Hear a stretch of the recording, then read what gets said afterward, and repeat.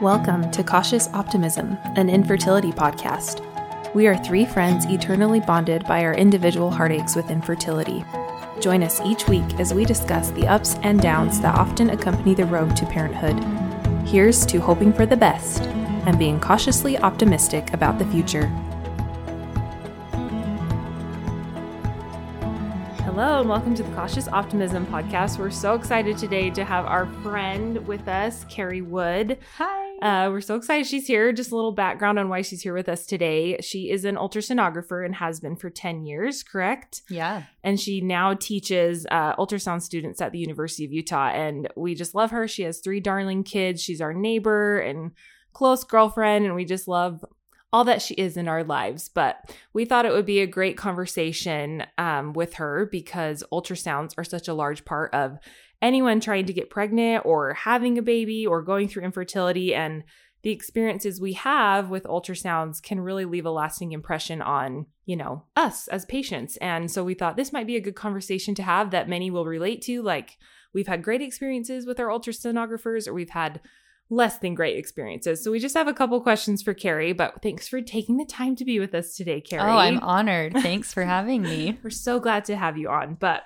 first off, we just want to ask you, when you're in school to become a sonographer, is there a section of your course where you talk about infertility and how, or patients trying to get pregnant and how to handle those situations? Like, is there a specific, things you're taught with that? So being the teacher of this section myself, I am trying to implement this because I think it's so important. But when I was a student, I do not remember any sort of infertility topic or anyone talking about how to deal with a miscarriage, nothing like that. It was on the job training. And when you are training on the job, you're basically following one sonographer for that day. So if you're with someone and there happens to be a patient that's having a bad outcome and you see how that one tech handles it, it might be someone who's really cold, and you're not really learning that, there's other ways until you're with someone else, and hopefully you can find someone else that teaches you how to be compassionate. But compassion is not something that we learn in a textbook.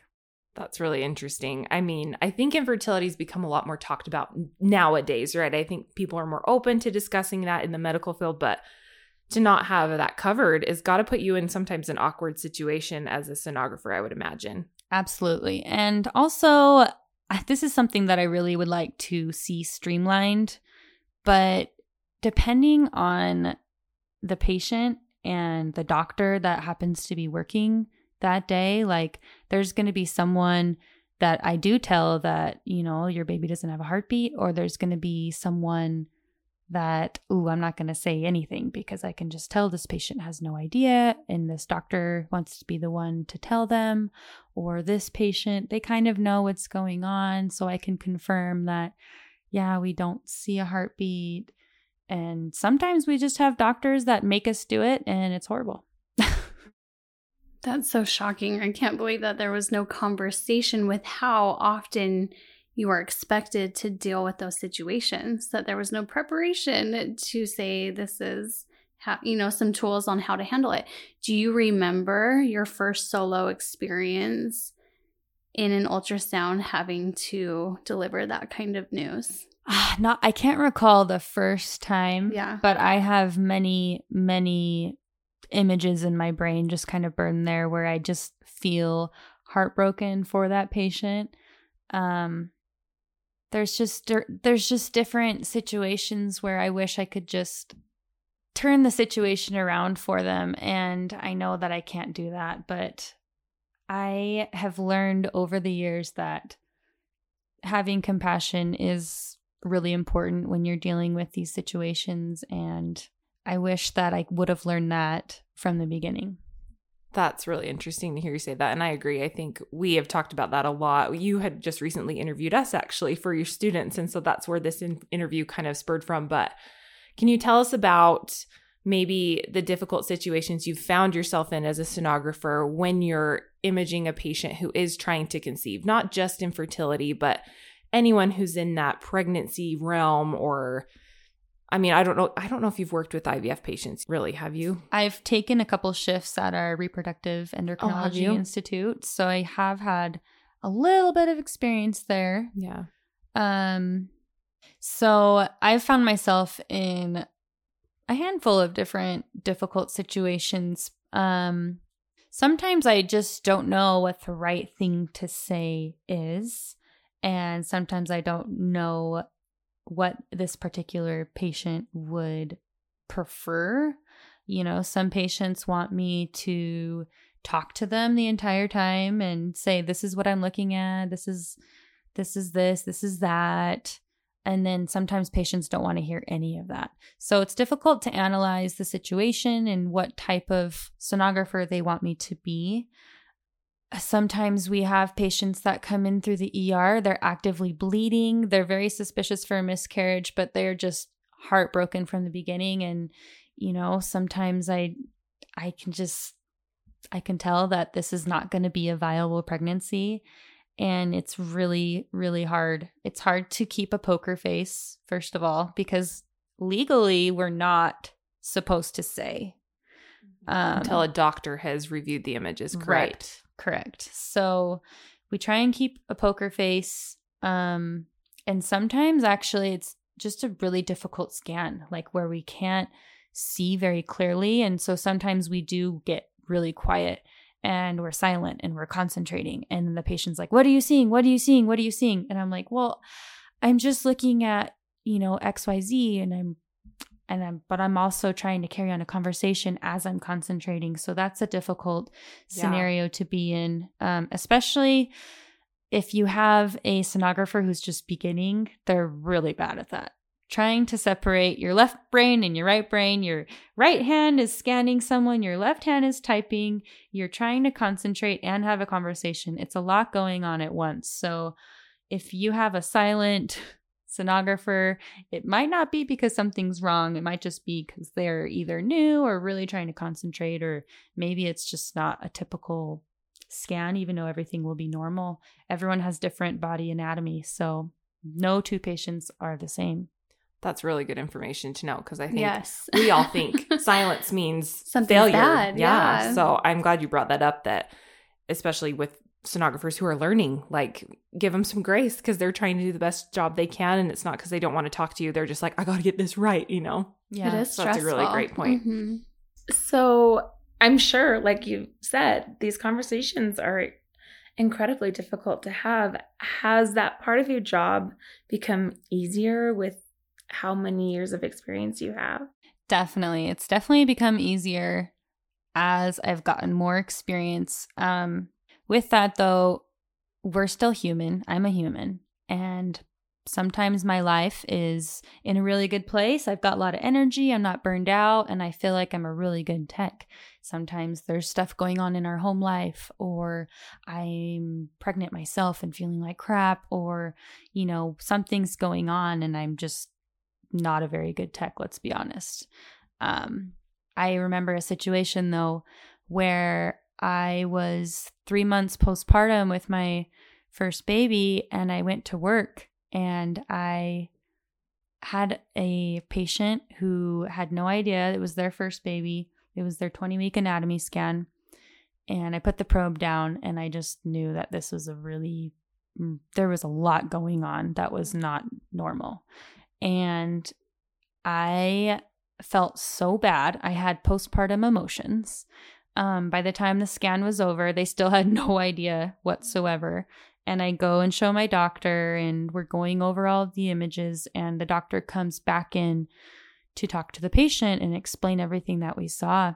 And of course, the patient starts crying, and then I started crying because I felt so bad. I couldn't contain my emotions. And that was just, it was hard because I knew that they were heartbroken, and you know, they had options, but options as far as if they were going to abort the pregnancy or continue to carry it to term. But I just knew at that moment, I'm like, you know, sometimes it's okay not to be so professional, stonewalled. Yeah. You know, like Not we that all you have weren't. emotions. I think my coworkers were looking at me like I was crazy, but you know, I was like, I have emotions and this is sad and it's okay to have emotions too.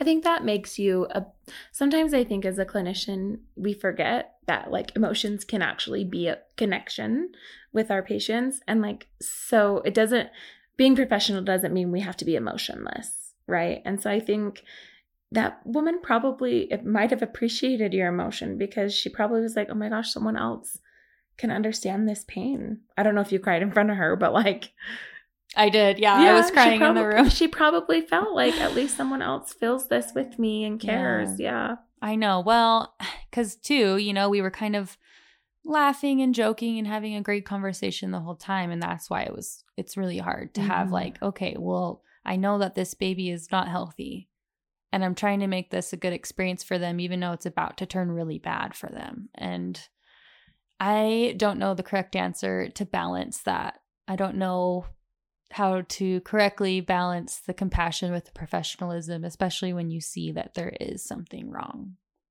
Yeah. I can't imagine. That'd be incredibly difficult. Okay, Carrie. So how frequently would you say these situations occur? You could say on a daily basis, weekly, monthly. How often is it pretty obvious to you in your experience that the pregnancy is either not viable or that there's something seriously not right? Yeah, so it's actually mind-blowing how frequent we have unviable pregnancies or patients that come in that have issues. So I would say every single day. And sometimes it feels like I work in maternal fetal medicine. So we're a high-risk institution. So every day we have a miscarriage happening, if not multiple.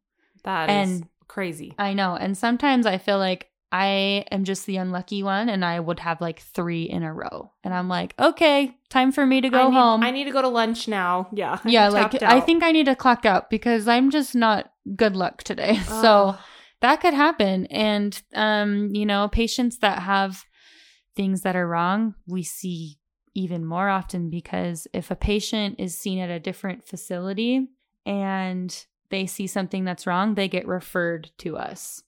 So we'll see patients coming to us and then we'll follow them up often. So as a high risk MFM place, we see a lot of that the tragedy of that. But, you know, we also see a lot of healthy, you know, that's mostly what we see. So that's the hard part is we will get a patient that comes in, maybe my first patient of the morning, and they're so excited. It's their first pregnancy and they're excited for like show and tell, right? Mm-hmm. And, you know, we can give that to them sometimes. And then maybe the next patient is a miscarriage. And then we're kind of, you know, maybe that kind of puts me in a funk.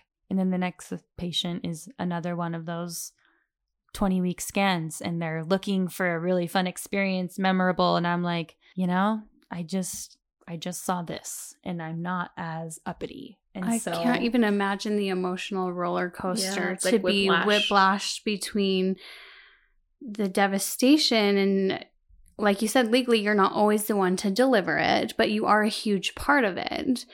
And so to go from that to all of a sudden on the flip side, 20 minutes later, to someone who's on top of the world, the most exciting news they've ever been given.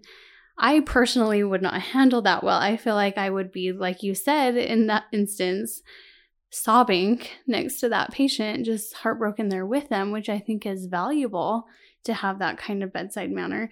But on the flip side, I would also struggle with blocking all emotion because it would feel like too much. I couldn't take on everyone's emotion throughout the day.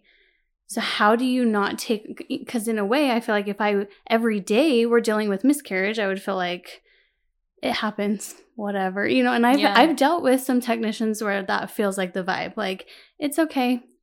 You're one of this many, you'll be fine, try again. Right. Where that was devastating to be on that side. How do you, I know you said it's hard to find that balance, but are there any practices that you do to not take all that emotion home with you day after day after day?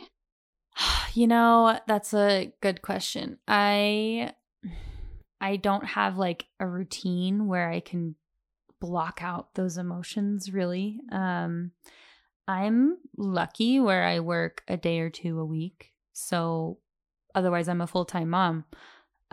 So I get to reset during the week and become human again and, be with friends and social settings. And then when I'm at work, I kind of get to still bring that fresh energy. I'm not burned out, right? But yeah, you just kind of have to have thick skin in those situations. So, have compassion in the room. Sometimes I shed a tear or two. And then you just go back to your room, type up your paperwork, and you just kind of reset. Sometimes I take a walk outside. But yeah, it's just the medical field is really tricky. I feel like I have such a better appreciation for sonographers just talking to you today. I just think giving whoever's doing your ultrasound some grace in the fact that you don't know who the patient was before you, and you had to have this joy for that patient, and then say, I come in and I don't have a heartbeat with my pregnancy. Like, I cannot imagine. It almost reminds me of the emotions that come with infertility, like this roller coaster of like, oh, I got good news, but now I got bad news, and maybe we have good news. Like, that has got to be such a challenge. So I really appreciate you being open about all this, because I think sometimes it's easier for us to kind of fault our sonographer for making our experience not awesome. And I think hearing your perspective gives us a little bit more information that like they're doing the best they can with what they've been dealt that day, especially working in the area you work. I mean, that's got to be really difficult. And I mean, do you feel like, I maybe this is kind of a weird question, but like, is there anything you want your patients to know who are struggling with infertility or like trying to conceive, like for like something you wish they knew when you're doing their scan? I mean, yeah, I think, we try and put ourselves in your shoe, and sometimes, we don't do a really good job about that, but possibly your tech is also going through infertility too. Right. And it's hard for them to talk about. Maybe they can't get there yet because they're still in their grief cycle too. We all have our personal things that are going on. And I myself have never struggled with infertility, but I know a lot of my coworkers have. Wow. So I know that that's a tricky balance for them. And I don't know. It's hard to separate personal life from professional life. And I think it just kind of comes as time passes. But I wish that patients that came in knew that, we're expected to provide medical care. We're not expected to provide an entertainment show. And medical care is important. We want to make sure that baby has a good heartbeat. They've got their brain in order. They've got all sorts of things that are developing correctly.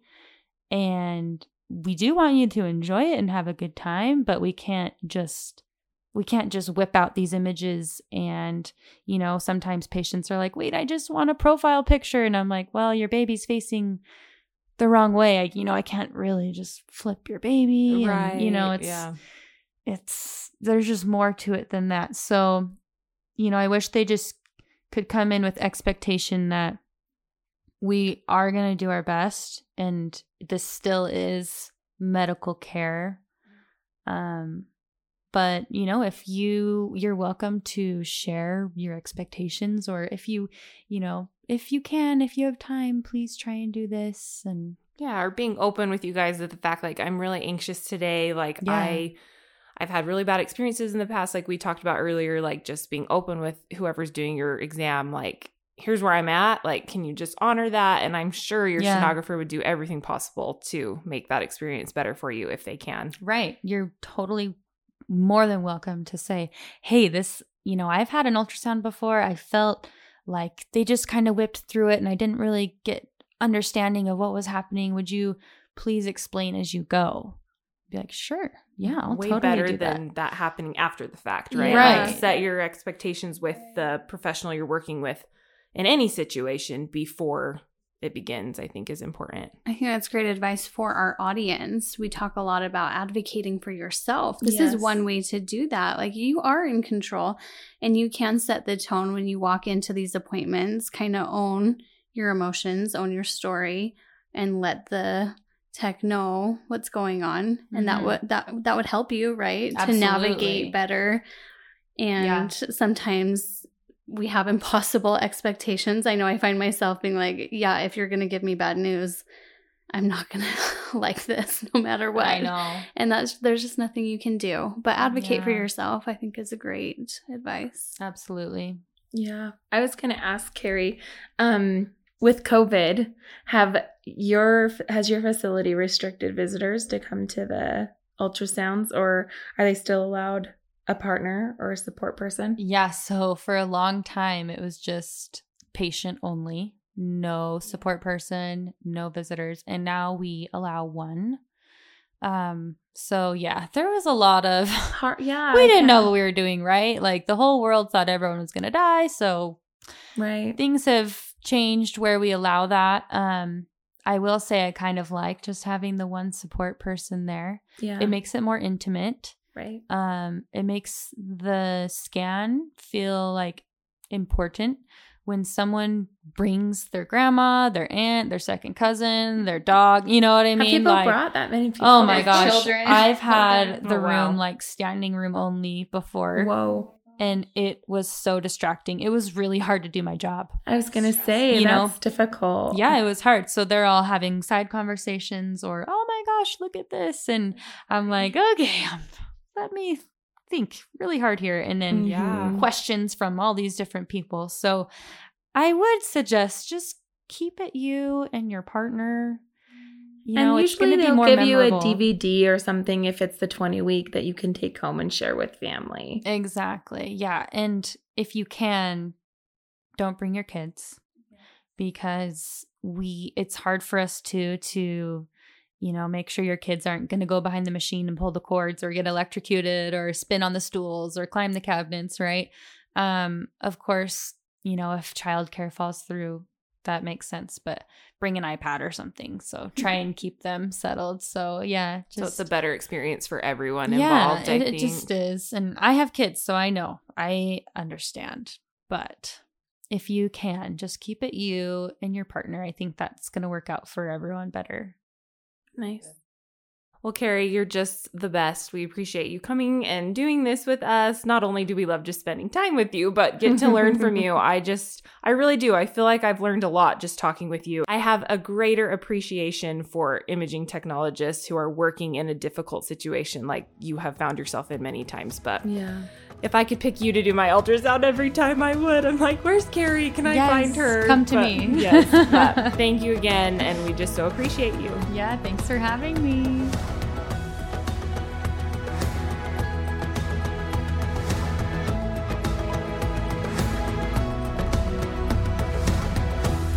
Thanks for tuning in to Cautious Optimism.